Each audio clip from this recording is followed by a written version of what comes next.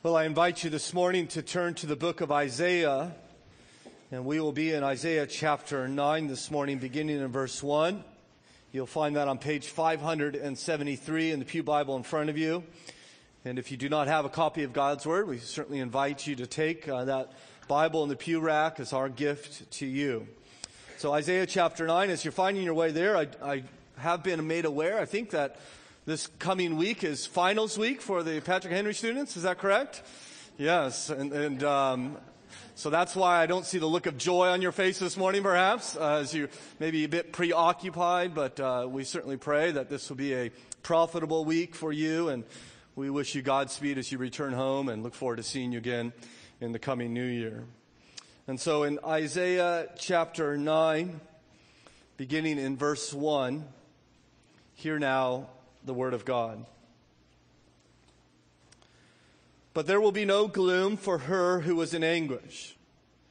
In the former time he brought into contempt the land of Zebulun and the land of Naphtali. But in the latter time he has made glorious the way by the sea, the land beyond the Jordan, Galilee of the nations. The people who walked in darkness have seen a great light. And those who dwelt in a land of deep darkness, on them the light has shined. You have multiplied the nation. You have increased its joy.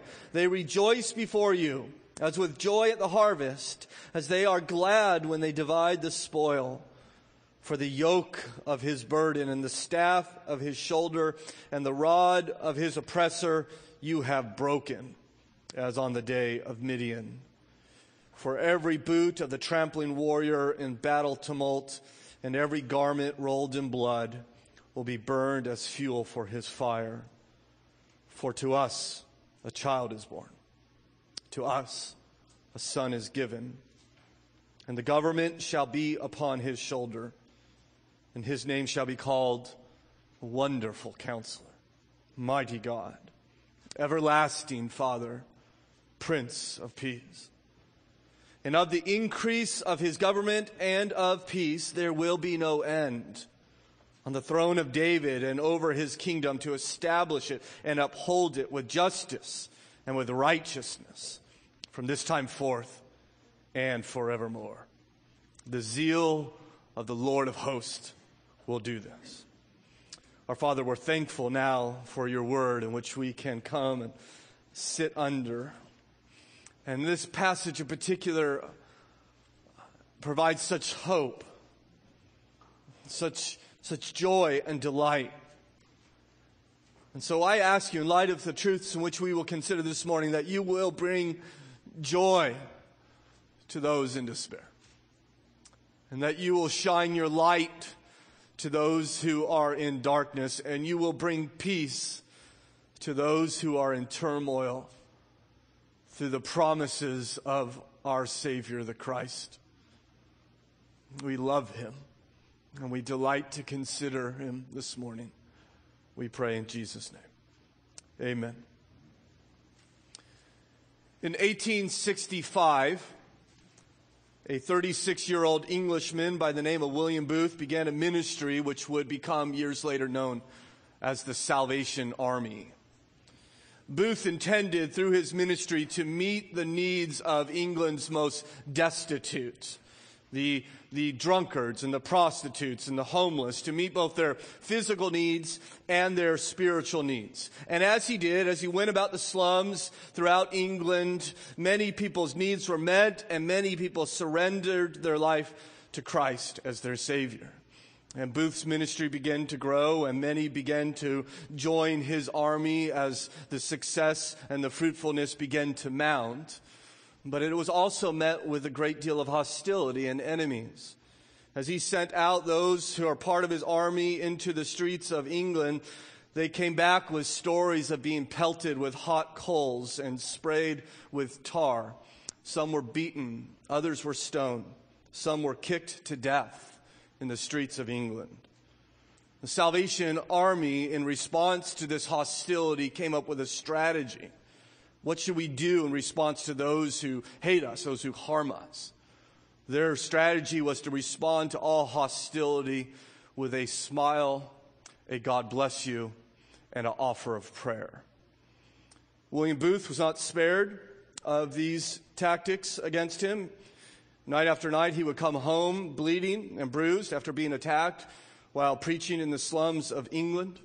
And yet, despite all the hostility in which he faced, over his time in ministry, he would travel in 1865 and onwards over 5 million miles and preach over 60,000 sermons. This ministry in which he embraced, of course, was modeled after one who came before him, and none other than Jesus Christ. And Jesus went to the destitute and the broken and the beat down and the downtrodden. And by the way, he didn't just drive in for the day and then retreat back to his castle at night. He lived among them. He ministered to them. And Booth wanted to model this ministry, that he would go and be with them, just as Jesus was. In fact, we know that Jesus was to be like this even prior to his birth, we're told, as the angel announces to Mary, his mother, prior to her conception of Jesus, that you will call his name Emmanuel, which means God with us. Not God from afar, not God way up high, but God who comes and lives with us. The angel came and foretold this, but he was not the first to come up with this idea. It was announced through the prophet Isaiah 700 years earlier. In Isaiah chapter 7 and verse 14, behold, the virgin shall conceive and give birth to a child, and we shall call his name Emmanuel.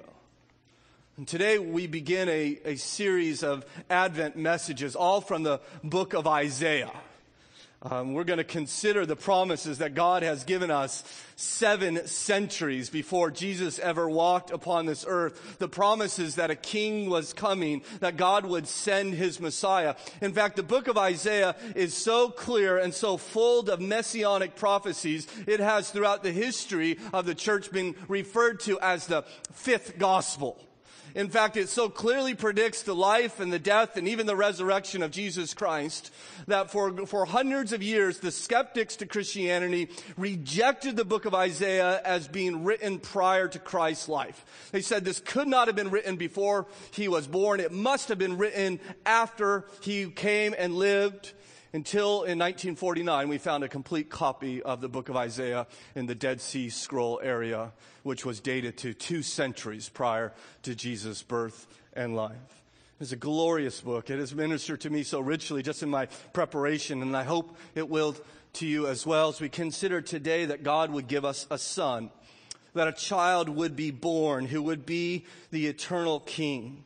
In fact, you notice God will do this because he's zealous to do this. Look at the end of this text, all the way at the end of verse 7, this wonderful sentence that has meant so much to me this week. The Bible says, the zeal of the Lord of hosts will do this.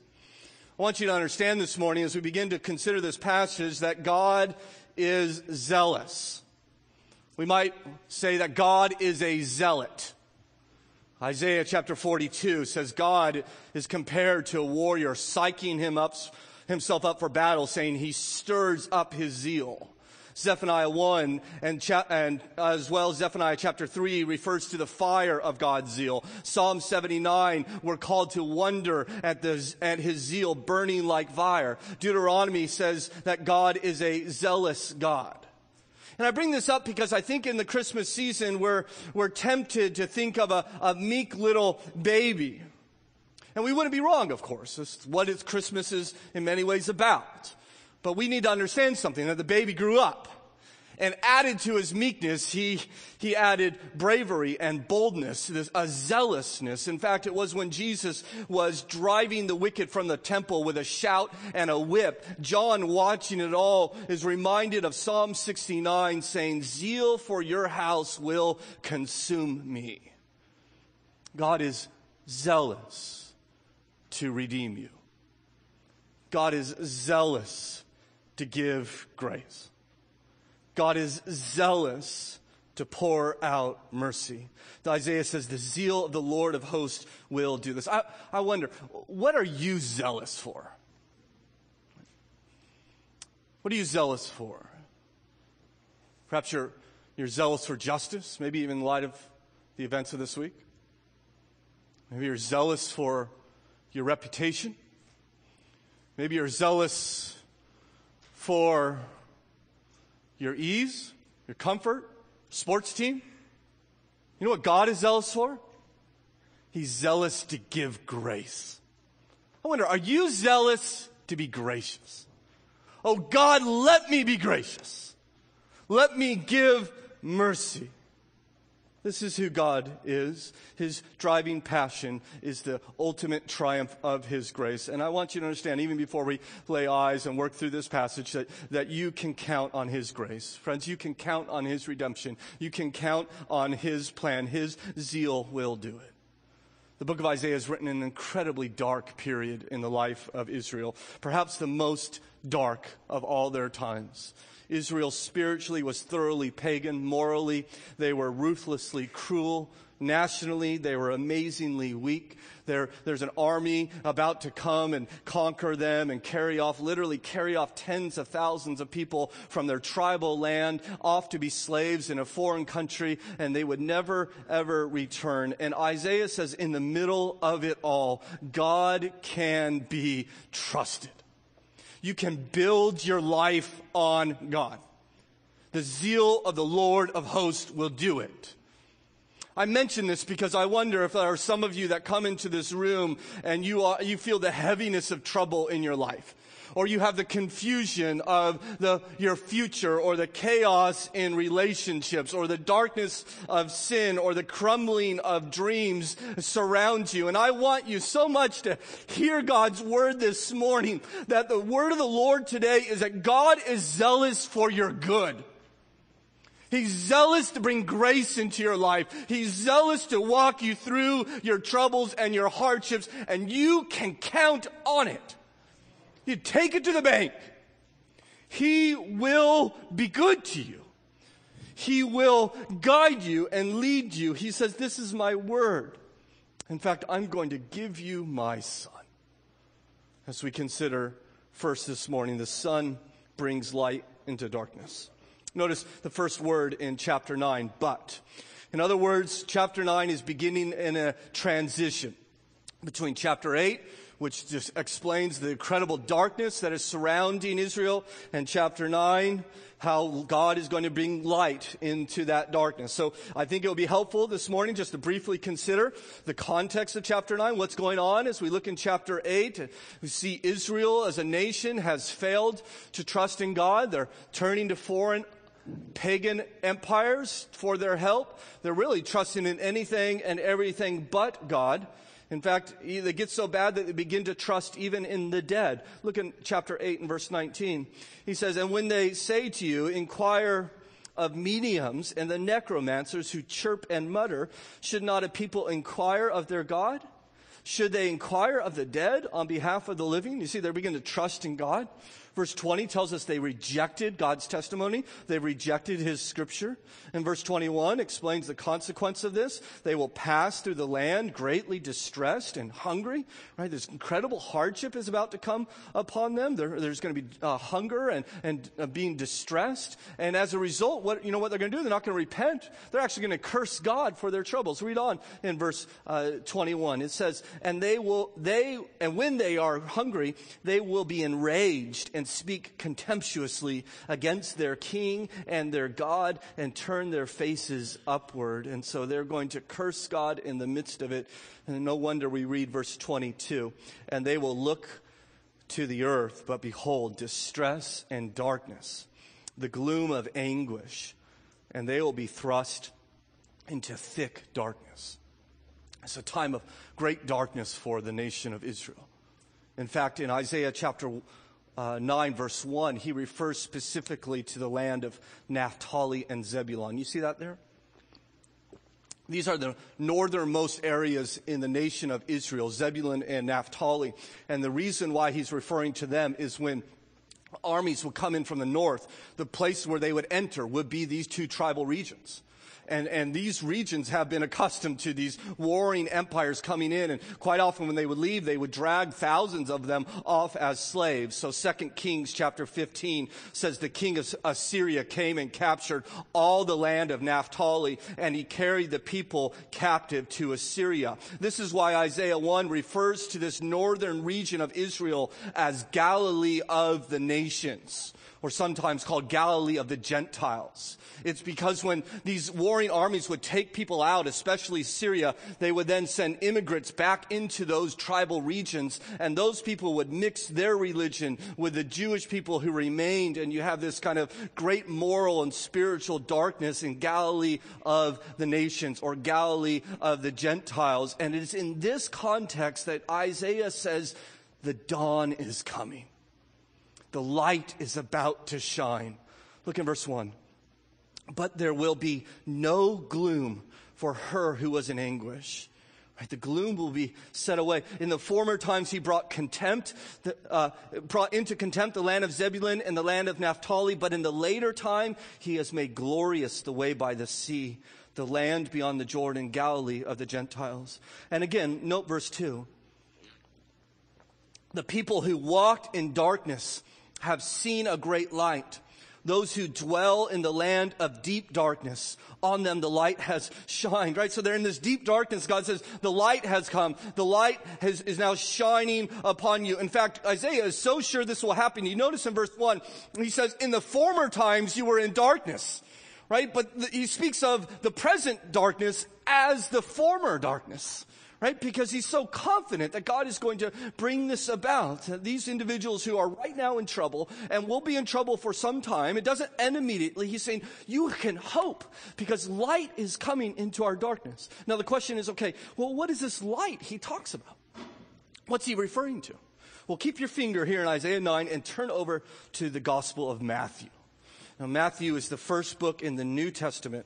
And if you'll turn to Matthew chapter 4, I'm going to find that. You'll find that on page 809 in the Pew Bible if you're using that. In Matthew chapter 4, Matthew explains to us what is this light he's talking about here in Isaiah. Look in verse 12. Now when he, that's Jesus, heard that John had been arrested, he withdrew into Galilee. And leaving Nazareth, he went and lived in Capernaum by the sea in the territory of Zebulun and Naphtali. Verse 14. So that what was spoken by the prophet Isaiah might be fulfilled. The land of Zebulun and the land of Naphtali, the way of the sea beyond the Jordan, Galilee of the Gentiles, the people dwelling in darkness have seen a great light. And for those dwelling in the region, the shadow of death on them the light has dawned. From this time forth, Jesus began to preach, saying, repent, for the kingdom of God is at hand. You see, Christ is the light. Christ is the light that has pierced this darkness that God has sent into these regions. And how like God it is to send Jesus to the place that knows despair the best. How like God it is to send Jesus to the place that knows depravity and delusion and deep darkness, to not start in Jerusalem, but to send his light into Galilee of the Gentiles. This is what Christ has come to do. He has come to defeat our darkness. He has come to send away gloom. He said in John chapter 8, I am the light of the world. Whoever believes, whoever follows me will not walk in darkness, but will have the light of life. And please understand that the darkness we see in the book of Isaiah that we consider about these people is just a picture of the darkness that all peoples live under if they do not know Christ as their king. When the Messiah is not known, darkness reigns. We too once lived in darkness. I certainly did. I've seen the light. Have you seen the light, Christian? Has he shined upon you? Have you been drawn to the light of Christ?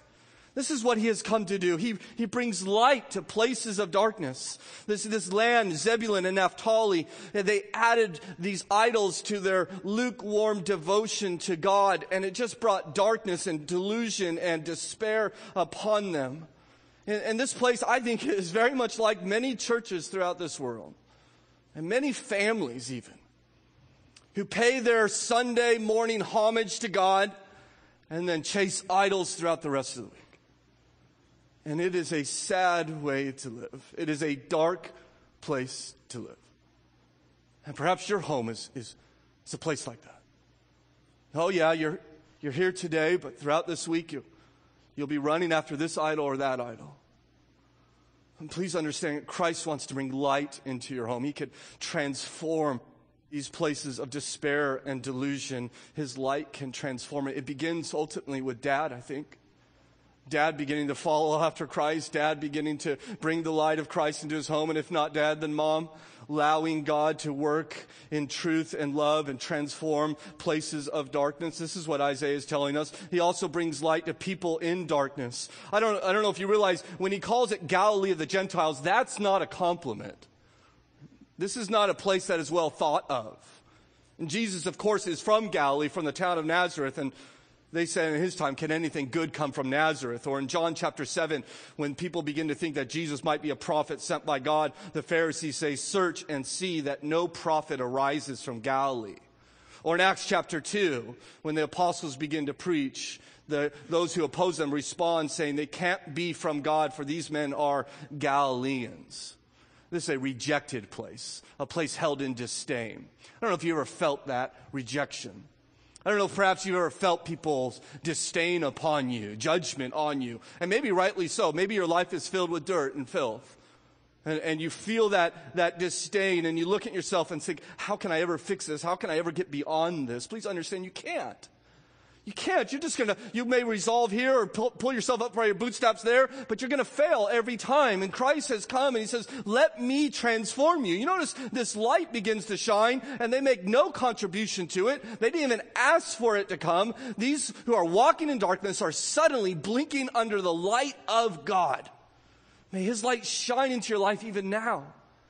And Jesus would say in John chapter 12, while you have the light, believe in the light that you may become sons of the light. You want to know how to get past the darkness? It's simply by bowing your knee to King Jesus, trusting him, yielding your life to him, surrendering to him. This is how we enter into the light. Christians, you've entered into that light. You know what it's like to have Christ shine truth and glory and reorient your life and bring his light into your life.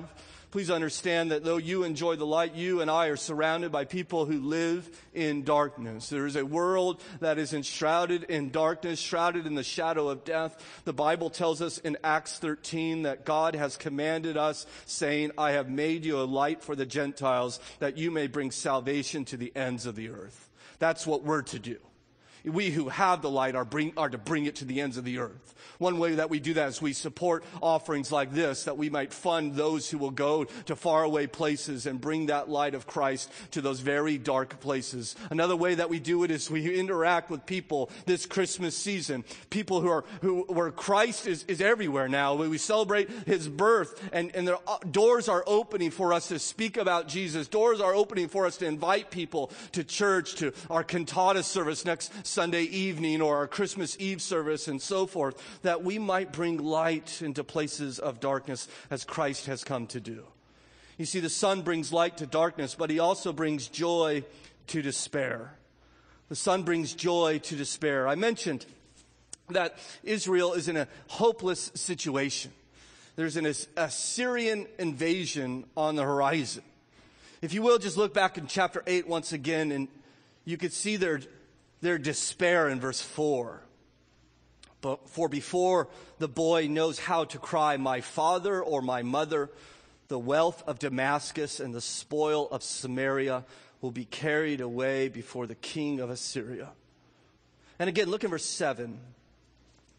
Therefore, behold, the Lord is bringing up against them the waters of the river, mighty and many, the king of Assyria and all his glory, and it will rise over all its channels and go over all its banks, and it will sweep on into Judah. It will overflow and pass on, reaching even to the neck.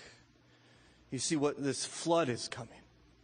An army is coming. It's going to reach to the neck. There is a nation in incredible despair, and God says in the midst of that situation, I'm going to bring joy.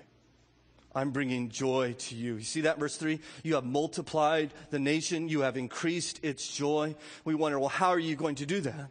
You look in verse 4, at the end of verse 4, he says, you have broken, he's talking about the oppressors, as on the day of Midian. So however he's going to do it, it's going to be like what he did when he broke the oppression when Midian was oppressing the people of Israel.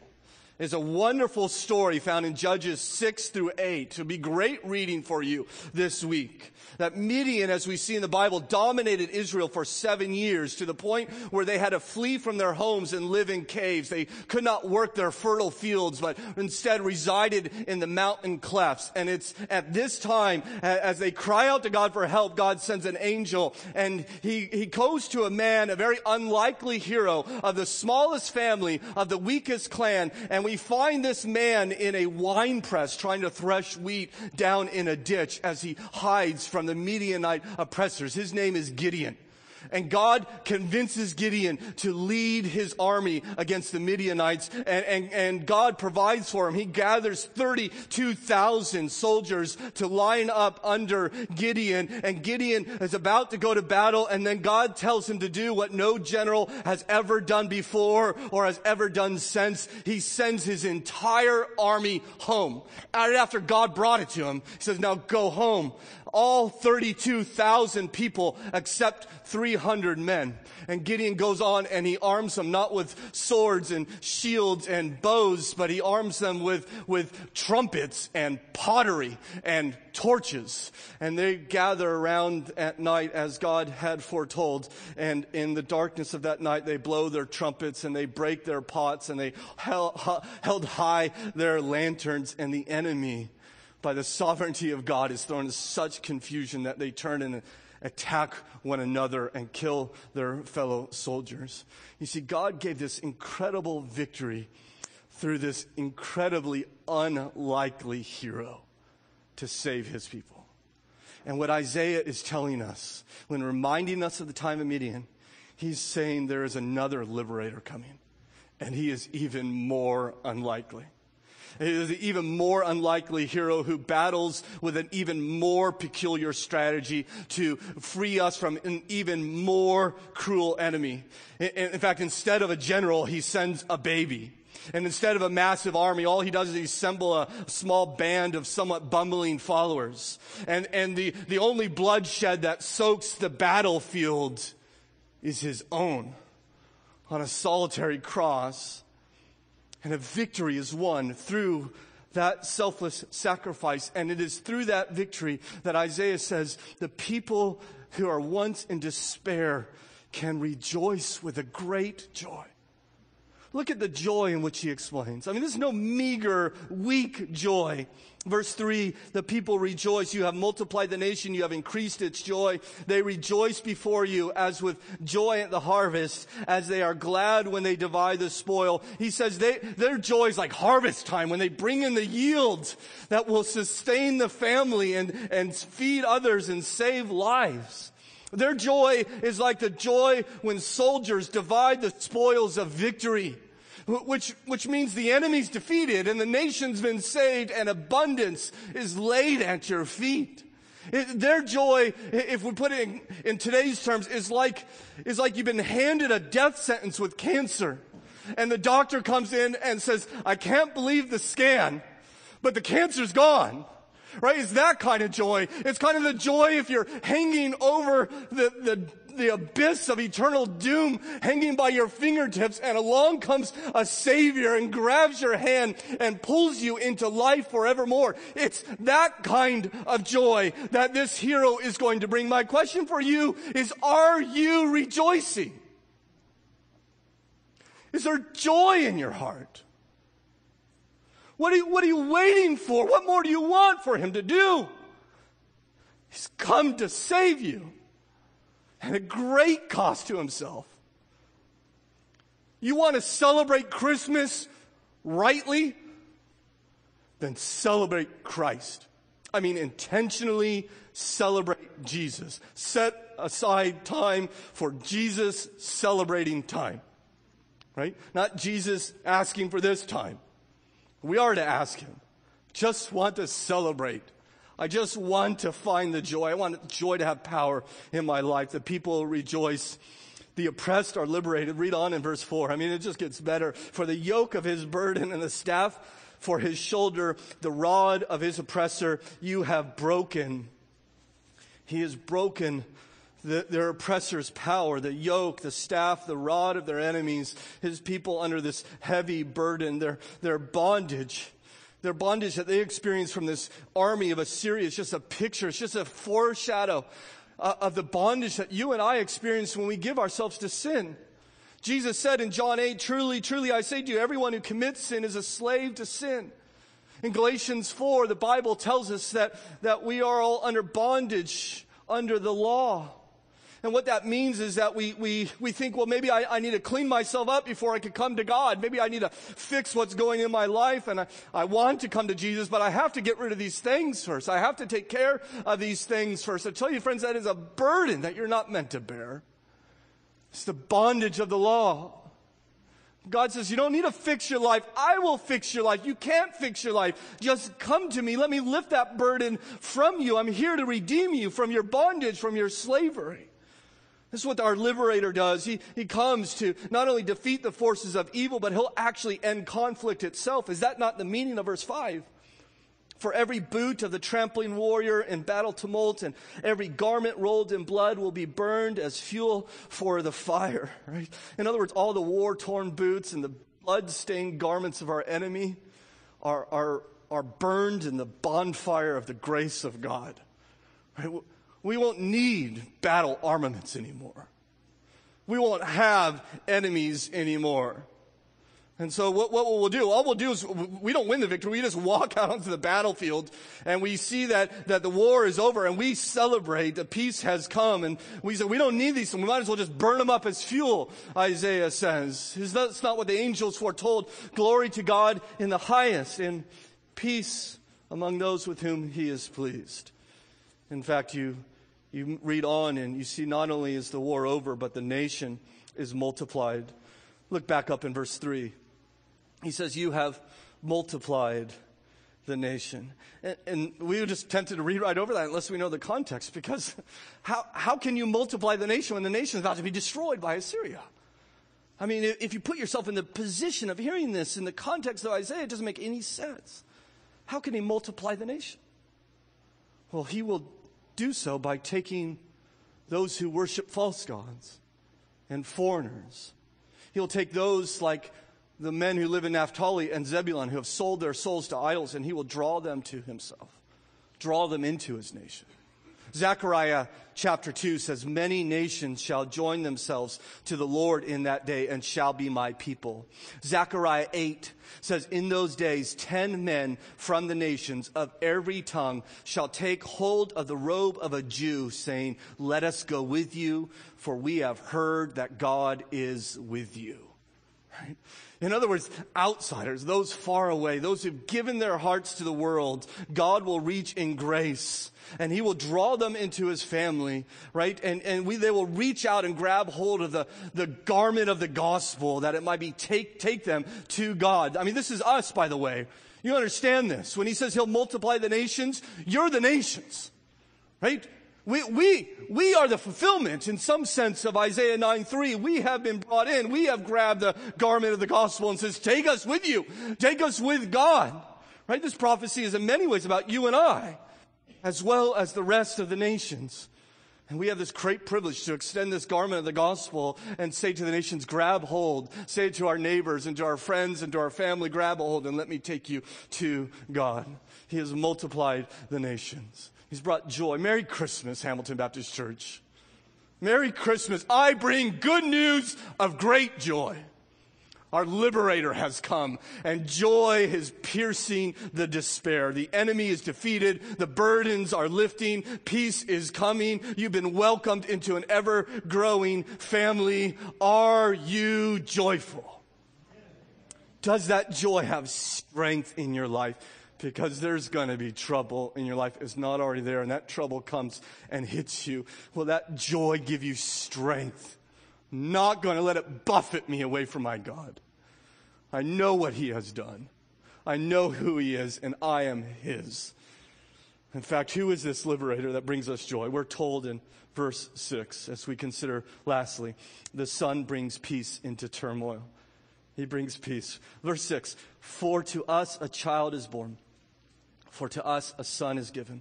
Now we just heard this, right? When they lit the Advent candle, and you'll be on Christmas cards, and it's on the front of your bulletin, I think. How are you going to hear it like 100 times this Christmas season?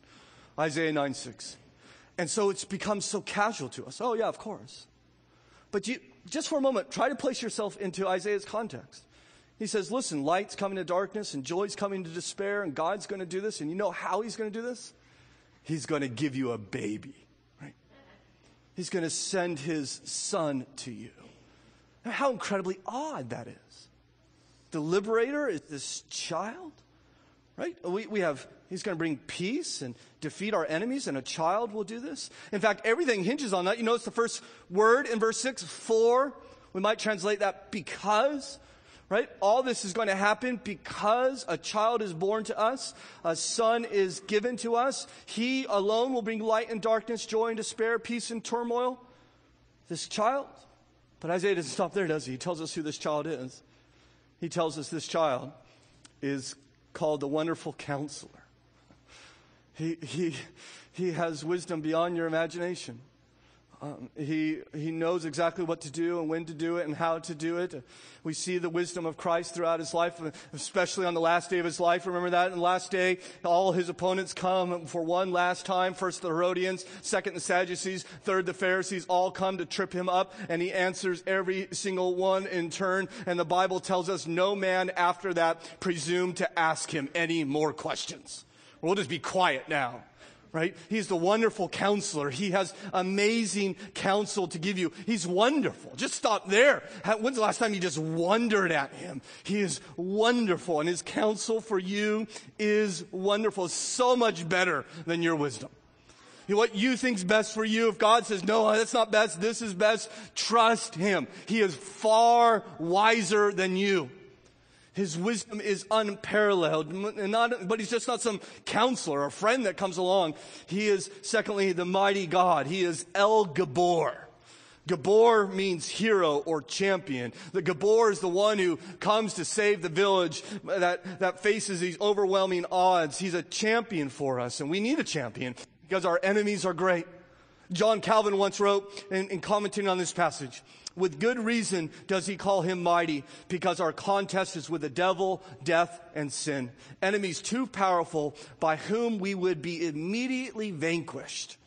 Thus we learn from this title that there is in Christ abundance of protection for defending our salvation. For he is God who is pleased to show himself strong on our behalf. He's mighty, mighty for you. But he's not just mighty, he's the mighty God. El Gabor. El means God, the mighty God. Now what's interesting is you read the book of Isaiah, there's this theme over and over and over again. In light of their idolatry, God says time and again, I am the only God. He says, that's not a God, and I looked at that guy, and that's not a God, and this idol's not a God, and this idol won't even talk to you, won't even do anything for you. He says, I have searched heaven and earth, and I have found no other God. I alone am God. I mean, you see it all throughout Isaiah, and then you get to this passage, and what does he say? This child I'm sending you, he's God. Right? He is the mighty God. What an incredible promise. We even see here, I believe, the picture of the triune nature of God, that there is one God, and yet that God is manifest, as we know, into three persons, and the child will be called God. He's not just some judge or hero or king or prophet or priest. He is God himself. It reminds us of chapter 7 and verse 14, as I mentioned earlier. A virgin shall be with child, and you will call him Emmanuel, right? Meaning God with us. He's the mighty God. He is the everlasting Father, or the Father of eternity. He's eternal. He's always been. Micah 5:2, O Bethlehem, from you shall come forth for me one who is to be ruler in Israel, whose origin is from old, from ancient of days. He is lasted forever. He is everlasting, and he is the everlasting Father. Which is not to say he's going to take the place of the Father in the Godhead. It just simply means that he is Father-like to us. He is compassionate to us. He cares for us. He protects us. He guides us. He even disciplines us when we need to be disciplined. And lastly, Isaiah says he is the Prince of Peace. He's come that you and I might have peace, that you might have the peace of God. Jesus himself would say, peace I leave you, my peace I give to you. I'm giving you my peace. My brothers and sisters, I hope you know the peace of God. It is your inheritance. Christ has given it to you. And yet so many times we're just buffeted by anxiety, worry and concern, and we're unsettled and we're miserable. And this is why Paul, I think, says, do not be anxious for anything, but in everything, by prayer and supplication with thanksgiving, present your requests to God, that the peace of God, which surpasses all understanding, will guard your hearts and your minds in Christ Jesus. He's come. This ruler has come to give us the peace of God, but he's given us a far better peace than even that. Because he's not only given us the peace of God, he has given us peace with God. That's what we need most of all. Because you and I, in our sin, were once God's enemies. The Bible says we were by nature children of wrath. We were at war with God. And Christ has come to end that war. As Romans tells us, we have been justified by faith. Therefore, we have peace with God through our Lord Jesus Christ.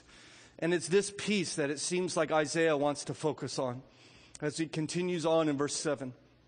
And he explains that this peace is this eternal peace, this ever-increasing peace.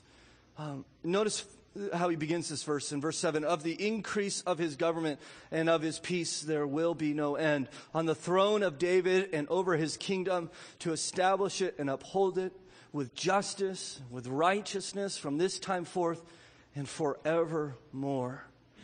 Right? It seems to me like every good ruler desires to be righteous and just and to bring peace into his land. Right? Every good government wants to promise that. And yet you read the history of the nations, and it seems like they all fail.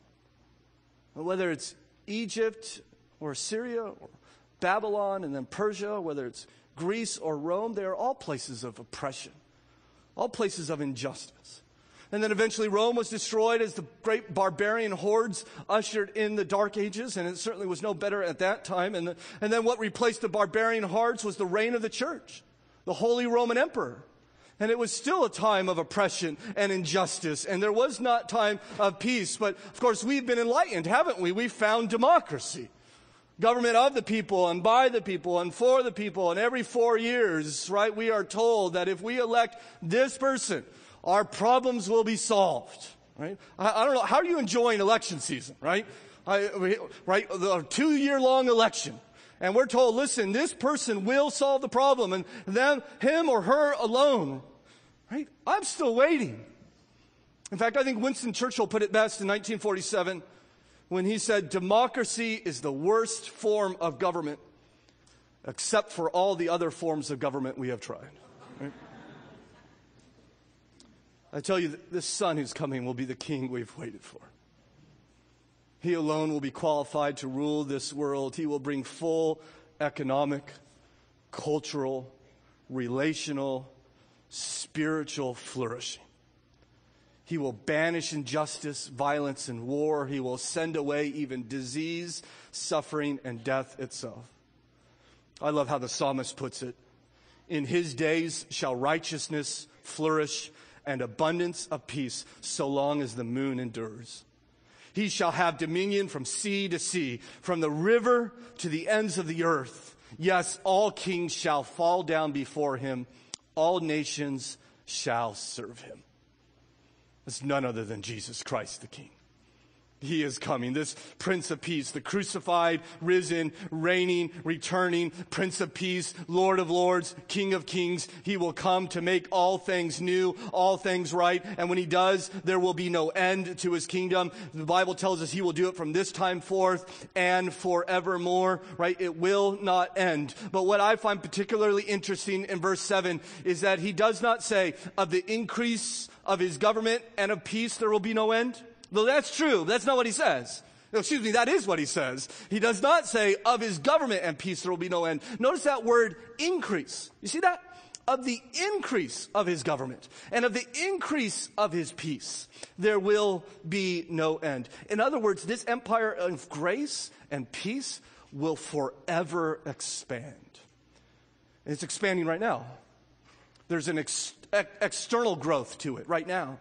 Right from the time of his birth, it continues right now as the nations come in and the kingdoms grow and the church abounds. There's also an internal increase of his kingdom.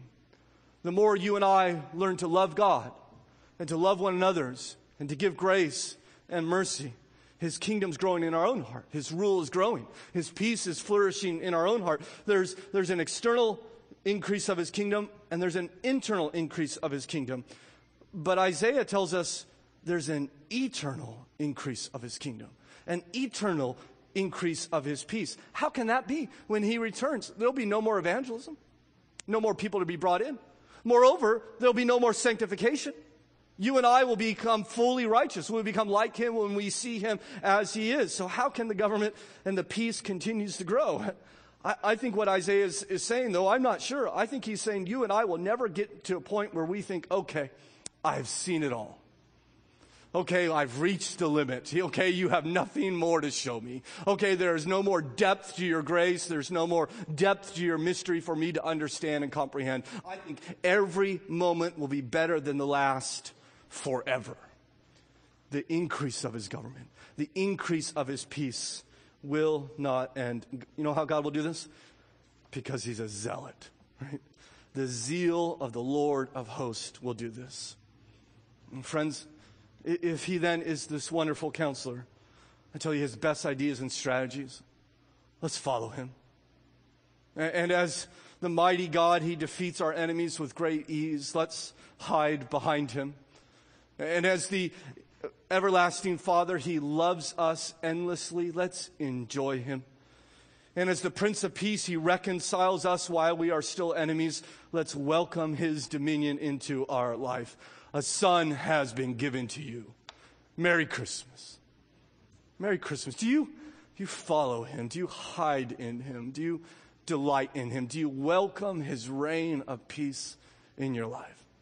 That's what he offers you. What more could you want? He will give it to you. A son has been given to bring peace into turmoil.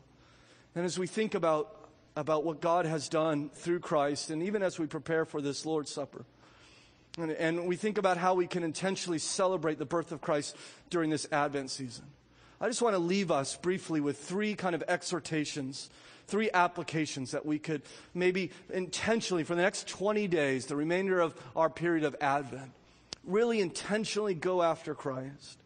And I want to encourage you, I already have, to celebrate. This would be a time of celebration. We should celebrate the promise of his coming. You're going to leave here in a moment, and you know, Christian, you're going to leave as a forgiven child of God. No matter what else happens in your life, that's what you're leaving as. And when you come back, perhaps tonight, and hear the children sing about Christ, you're going to return here as a forgiven child of God. And every single one of us is going to go to bed tonight as a forgiven child of God. I don't know what else is going on in your life, but you are forgiven by the shed blood of Jesus Christ. That's worth celebrating. And so focus these next 20 days. Let there be times of celebration in your life. We're going to do that as we take the Lord's Supper. Will this be a celebration for what Christ has done for you out of his great love for you? Secondly, anticipation. I don't know if you realize, but Isaiah 9, these promises have not yet come in fulfillment. I don't know when the last time you turned on the nightly news and all you heard was stories of peace, righteousness, and justice. Right? I'm just looking for one story about that. Right? Much of this, we have a foretaste, but much of it is coming. And I hope even considering it just kind of whets your appetite that he might come soon, even now. that he might come. In fact, when we take this Lord's Supper, just in a moment, we're not only celebrating, but we're anticipating. You know, Jesus said, I will not drink of this cup again with you until I drink it with you in my Father's kingdom. In other words, one day, Christ is going to return, and we're going to take the Lord's Supper, but we're going to take it with Jesus. Right? He's going to pass out the cup and the bread, and we're all going to celebrate his death when he comes. Will you anticipate his coming? In fact, Jesus gave us instructions on how to live while he waits. He says, while you wait for my return, you should stay alert. You should pray continually. You should be found faithful. I want to find you faithful when I come back. Maybe this Advent season is an opportunity for you to commit yourself anew to the commands of Christ, to following him. I want to be found faithful, Jesus. Help me to turn from these sins in my life as I anticipate your coming. Thirdly, proclamation. As we celebrate what's happened, anticipate what will, let's proclaim it to others. Friends, families. Let's talk about Jesus. And share the gospel, certainly. But at the very least, we just talk about Christ. Let him be on your lips. Talk about what he's done in your life. Talk about why you love him, why you want to follow him, and share how others can follow him as well. In fact, when we take the Lord's Supper, you know what we're doing? We're proclaiming the Lord's death. Is that not what the Bible tells us? When we eat of this bread and drink of this cup, we proclaim the Lord's death until he comes. And we're going to proclaim it to one another as we celebrate his work and anticipate his return. In fact, I'm going to invite you even now, as the Bible instructs, to take a moment of silent prayer as you prepare your hearts. And there might be sin in your life that you want to turn over to Christ as we celebrate the grace that covers all of our sin. Let's pray together.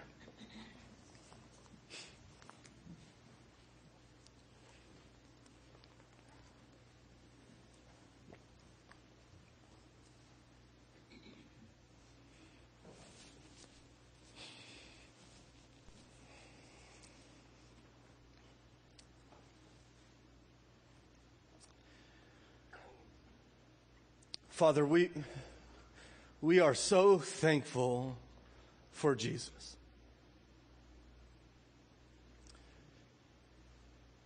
And no matter what else life brings, whether it's periods of ease and prosperity or just broken despair, we as your people tell you even now, we are thankful for Jesus. For we don't know perhaps what life would be like without him. We cannot imagine. So will you help us, especially those who are troubled this morning, to see the light in the midst of their darkness, to find the joy in the midst of their turmoil, to experience peace in the midst of their trouble. We do that even now as they hope fully in Christ. We pray for our friend here this morning that perhaps does not know you. We ask, even in light of what we have considered this morning, that you would draw them to you, that they would see you perhaps for the first time for who you truly are and realize that running their own life is foolish and painful and just filled with sadness, and that they would find Christ to be the one that they have been looking for. And now as we gather around this table, we ask that Christ will come. I believe he is here through his Spirit. Jesus, will you join us at this table? Will you minister in our hearts as we seek to celebrate what you've done and anticipate what you will do and proclaim it to one another? Help us, we pray in Christ's name. Amen.